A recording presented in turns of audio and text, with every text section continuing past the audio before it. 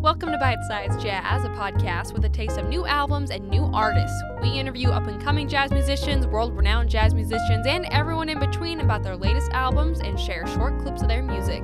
Learn more at bitesizejazz.com or by following us on Facebook, Instagram, and Twitter. I'm Stephanie Steele. Thanks for listening. Let there be you. Today's guest on the podcast is the Grammy-nominated R&B and jazz vocalist Freda Payne. Freda got her start singing with big bands like Duke Ellington and Quincy Jones and landed her first record deal with Impulse Records. She later went on to record with the legendary producing team of Holland, Dozier, and Holland on Invictus, where she recorded Band of Gold. It was an instant hit in 1970, reaching number 3 in the US and number 1 in the UK for 6 consecutive weeks, and eventually selling 2 million copies. She's recently released a new album in the jazz vein and a book, which she'll tell us more about, so let's welcome her to the show. Hi, I'm Freda Payne, and I just released my new album, a CD, and it's called Let There Be Love. In addition to that, I've also got my first book, my first memoir that I ever did, finally, and that's coming out November the 2nd. And it's going to be titled Band of Gold, a memoir by Freda Payne and Mark Bego. The reason why it's called Band of Gold, well, guess what? I had a big hit record. My biggest hit that I'm known for is called Band of Gold, which was recorded and it was released in 1970. Way before you were born, Stephanie. It's a great song, though. Great song, no matter what age.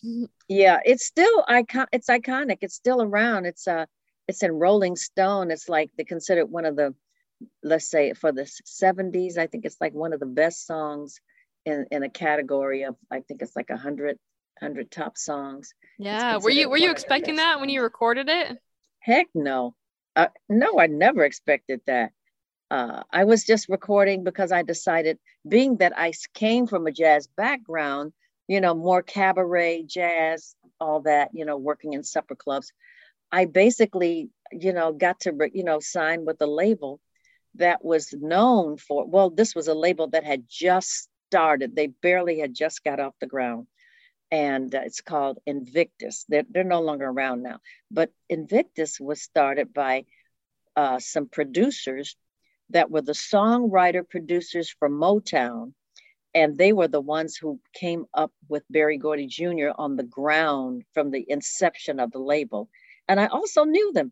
I knew Eddie Holland, Brian Holland, Lamont Dozier, Sr. I knew Lamont. I went to school with Lamont, like middle school, from the 7th grade through the 9th grade.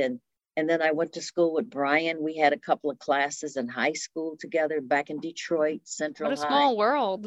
Yeah, very small world. And then Eddie, I had met Eddie when I was only 14 and he was 17. And that's because Berry Gordy brought him to my home back in Detroit. This was when Berry was trying to get me to, sign with him. And this was before he even launched Motown. We're going back to the 50s, kid. This is what I call, this is ancient history. You were one of the originals. I'm one of the originals. I've been around. Of course, I'm a senior. I'm in my 70s. I'm in my late 70s, and I'm still singing, and I'm still traveling and going out there. That's pretty good. Well, that speaks to a lot. You must have some pretty good vocal health techniques, because to be able to put an album this good, even after all these years of singing, I mean, how did you do that? It just maintained. Well, basically, I have to say that I've lived a pretty healthy lifestyle. I kind of divorced myself from, all the other activities back when I was in my 20s and, or even into my early 30s. I did things like, maybe drinking or maybe a little bit of smoking marijuana or what like that, or stuff like that. I kind of backed off of that stuff because I realized that it wasn't helping my voice. It wasn't contributing to me being a better singer. And so I don't indulge like that. But I do drink alcohol. I love my wine. I love wine. I love champagne. and stuff like that, and a cocktail or two now and then, but with reservation. I never go. I don't. You learn from your young years when to stop, or you learn how much you can tolerate. And as you get older, you can't tolerate it as much. It's like now, if I can only do with a glass of wine. I can't do with 3 or 4 glasses of wine. I can just maybe, and then sometimes just a half a glass will do. Yeah, well, that's good because your body is your instrument, so you have to take care of it. I think maybe some people kind of separate the music from the rest of their lifestyle, but they're really interconnected. Right. And so, going back to this album that you've recorded, I want to dive a little bit deeper into each track and maybe talk a little bit about the process of recording each one and working with that particular artist. So let's just start at the beginning. Let There Be Love with Kenny Lattimore. So what was the process like in the studio? What were some of your favorite aspects of that song? I knew Kenny Lattimore. We had a mutual friend, and I was able to get Kenny Lattimore because of that relationship. And he agreed, of course. And then the arrangement was done by Gordon Goodwin. Now, Gordon Goodwin first presented his first take on the song, which was just a standard arrangement, and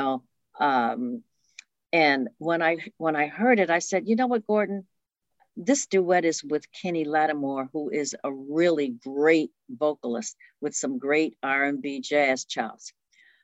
I want you to I want it to be more funky. Put some spice in it. I want it to be more funky and more jazzy. And he went back and rearranged it and came up with the arrangement the way you hear it now. So that, I guess, just have to tell you that.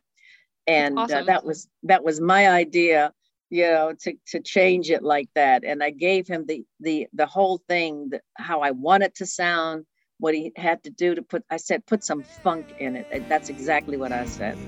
Let there be birds to sing in the trees, someone to bless me whenever I sleep. Let there be cuckoos, a lark and a dove. But first of all, please, let there be love. Let there be love. And how about recording They Can't Take That Away From Me with Johnny Mathis? Oh boy, that was a dream.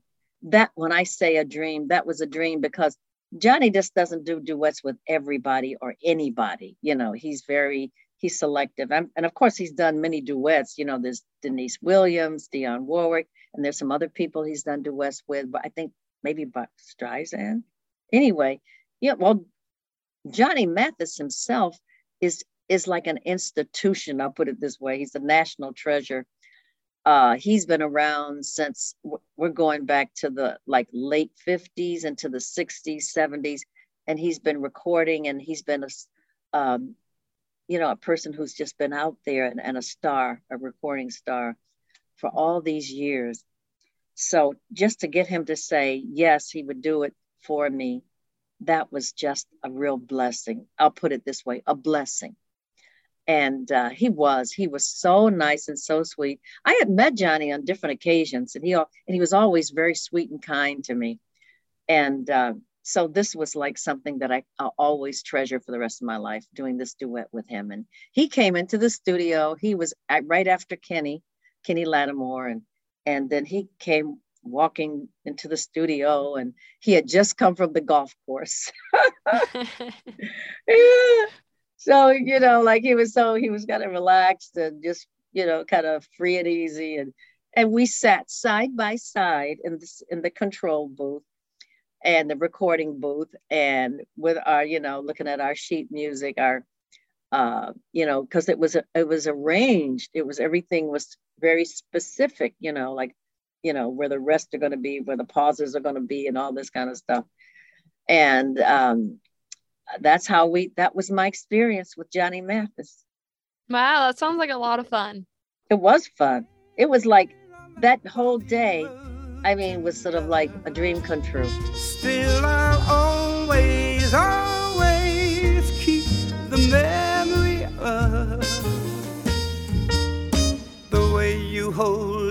life.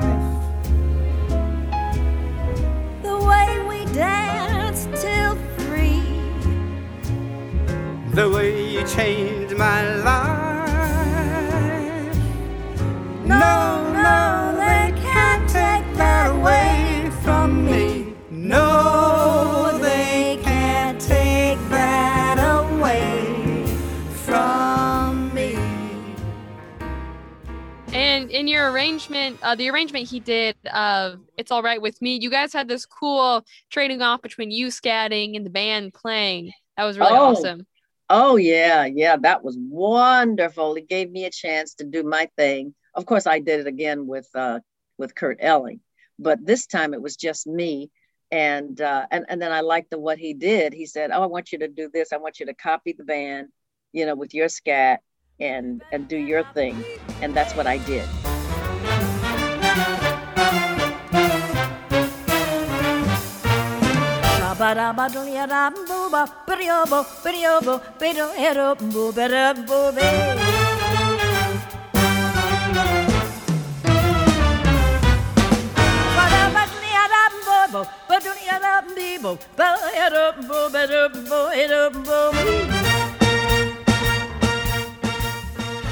And then you talked a little bit about singing with Dee Dee Bridgewater on Moanin' and Doodlin'. So was that your decision to put those two songs together, or was that something that Gordon Goodwin came up with? No, this was entirely all me. I'm the one that came up with the idea to do Moanin' and Doodlin'. And I gave it to him. I said, Gordon, I want you to do arrangement because I'm doing this duet with Dee Dee. And I want to do Moanin' and Doodlin' because I hear them almost intersecting together. I want them to intersect together. That's how I heard it. And harmonically and chord-wise, the structure, it could be done. So he merged them together. I start out singing Moanin' by myself. Then Dee Dee Bridgewater comes in singing Doodlin', and then it kind of like we intersperse it together a little bit. And then we end it all on one note. Every morning finds me moaning, using the phone booth, making a few calls, doodling weird things, using the booth wall. Every morning finds me moaning. Got me a big date, waiting for my chap, putting his fine on so he can look dap. I enjoy procrastinating, cause I'm busy while I'm waiting, doodling away. Every morning finds me moaning. And then the last one, Our Love Is Here to Stay with Kurt Elling. Oh, I love Kurt. I love his voice. And I love him too. I think he's a sexy man. So, I mean, it comes out in his voice. What do you think? Yeah, I'd have to agree with you on that one. Yeah. So anyway, I start out singing, and then he comes and I sing a chorus, then he sings a chorus, and then the tempo changes. The tempo changes, and then it kind of like a little swings a little bit. And then I come in, and then he comes, and that's when we just let it go. We just let it go all out.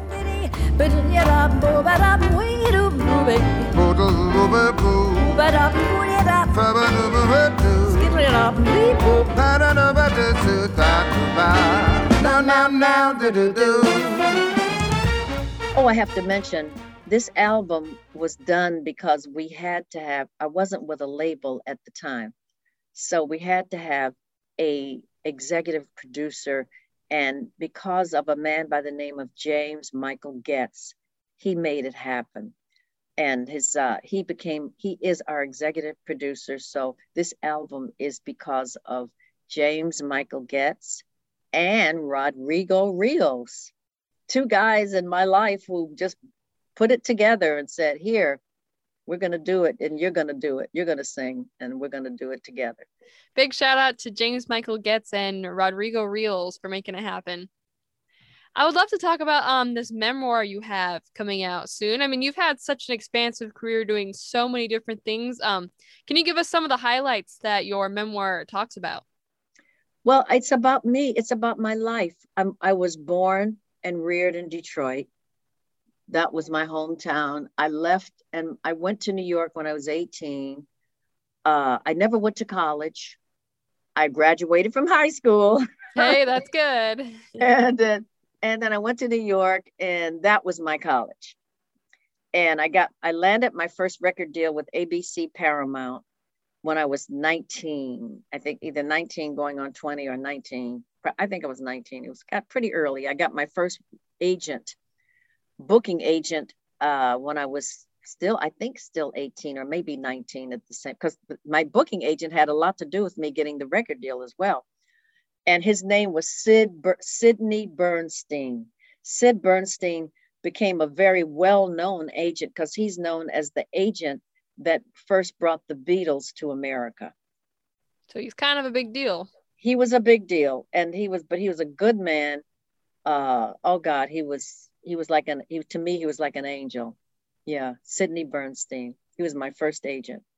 And then from there, you went on and you recorded a couple albums, didn't you, before recording Band of Gold? Oh God, yeah. I had a deal with ABC Paramount. I had a single, and then they put me on their jazz label, and that was in 1963. And they had me recording.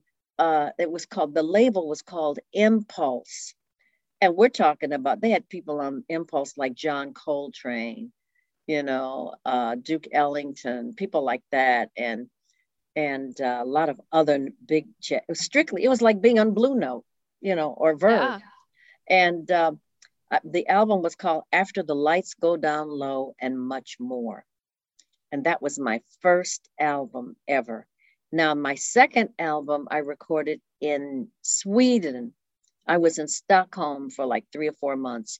And I was working in this supper club, this big supper club called Burns.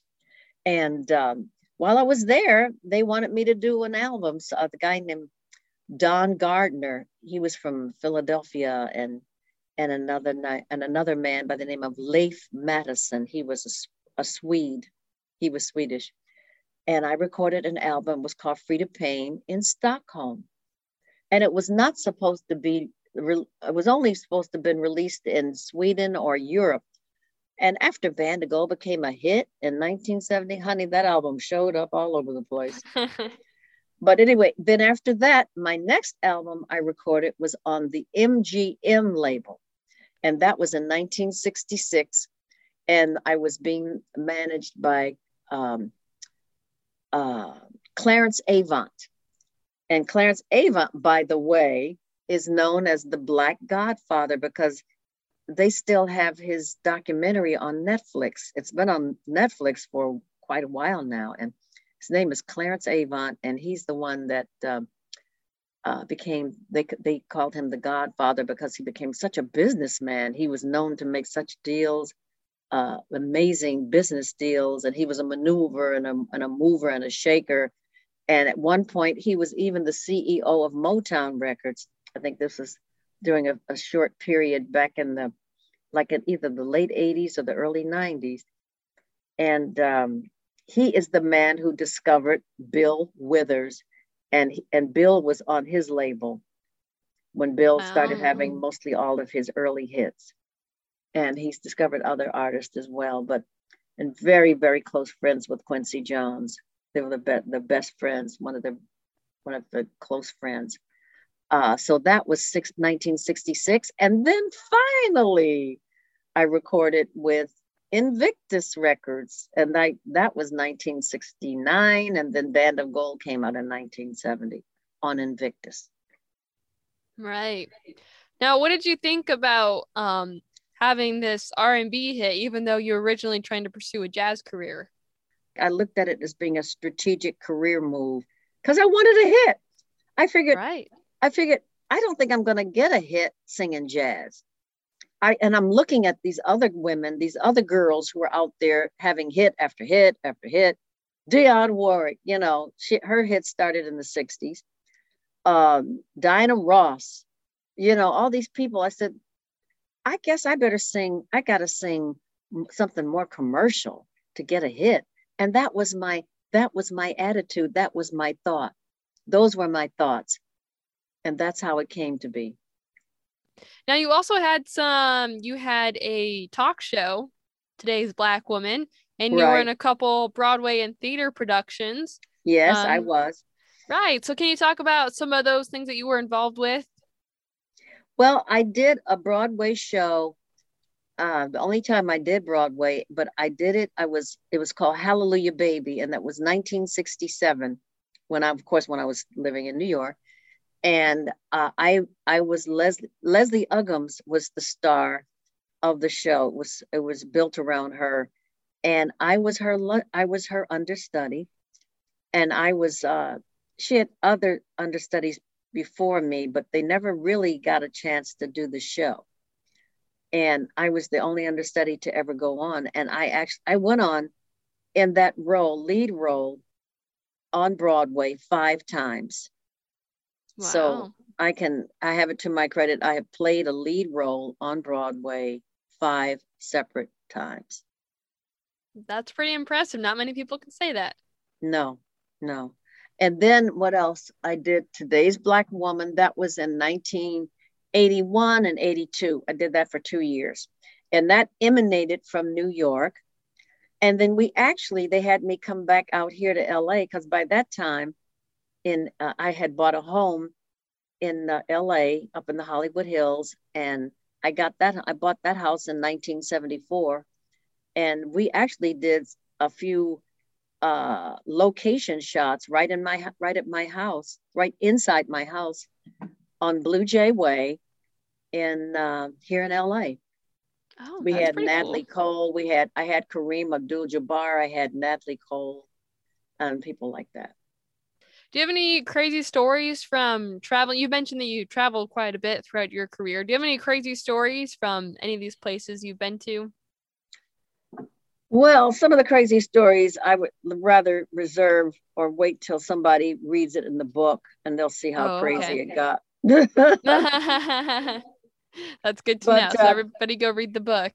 Yeah, and then I talk a lot about my different romantic involvements in my life, and that's another juicy thing that's in the book is about my love life. Ooh. I've been in Europe. I've been in the Orient and Japan. I went in 1964. I played. That was my first time going to Japan, and that was for the Tokyo Olympics. But it wasn't for the Olympics specifically. I was booked with the Bob Crosby Band, and we were booked in Japan, and it was the very beginning of the Tokyo Olympics, 1964. So the hotel we were staying at, it was brand new. It was called the Tokyo Prince. And a lot of people officials that were there for the same thing were staying at that same hotel. And of course, the athletes weren't staying there. They had their own village where they stayed. But I was there during that time. And I was with the Bob Crosby was Bing Crosby's brother. Oh, nice. That's cool. Yeah. So I had that experience of traveling with the band, another band. And of course, I got a chance to sing with Duke Ellington's band when I was 17. And I've also toured and worked with Lionel Hampton, another jazz great. And I got a chance to sing with Count Basie once. It was in Detroit at Cobo Hall. And I got to sing with that band. And there was a local band in Detroit called the Jimmy Wilkins Band. And they were very highly regarded and respected. They were like Detroit's own Count Basie band. And that's when he used to hire me when I was 14 and 15 to sing, on certain gigs with them. Like there was a banquet place called the Latin Quarter that was located on West Grand Boulevard, right off Woodward. And they would be hired to play for different functions there, formal functions. And Jimmy Wilkins would hire me to be the band singer to come in and do a couple of songs. I think he paid me like $45, if that much. Yeah. Awesome. Well, it's been wonderful talking to you, Frida. Thank you so much for joining me for the Bite Size Jazz Podcast. Thank you for asking. You've been listening to Freda Payne talk about her album Let There Be Love. If you like what you heard, you can find the full album anywhere you stream music. We also have a link in the episode description along with a link to Freda's website. And if you're enjoying the podcast, go ahead, subscribe on whichever podcast platform you're listening on right now, or you can also sign up for our newsletter and get these episodes sent directly to your inbox. Head to bitesizedjazz.com to learn more, or hit the link in the episode description. I'm Stephanie Steele. Thanks for listening to Bite Sized Jazz. Not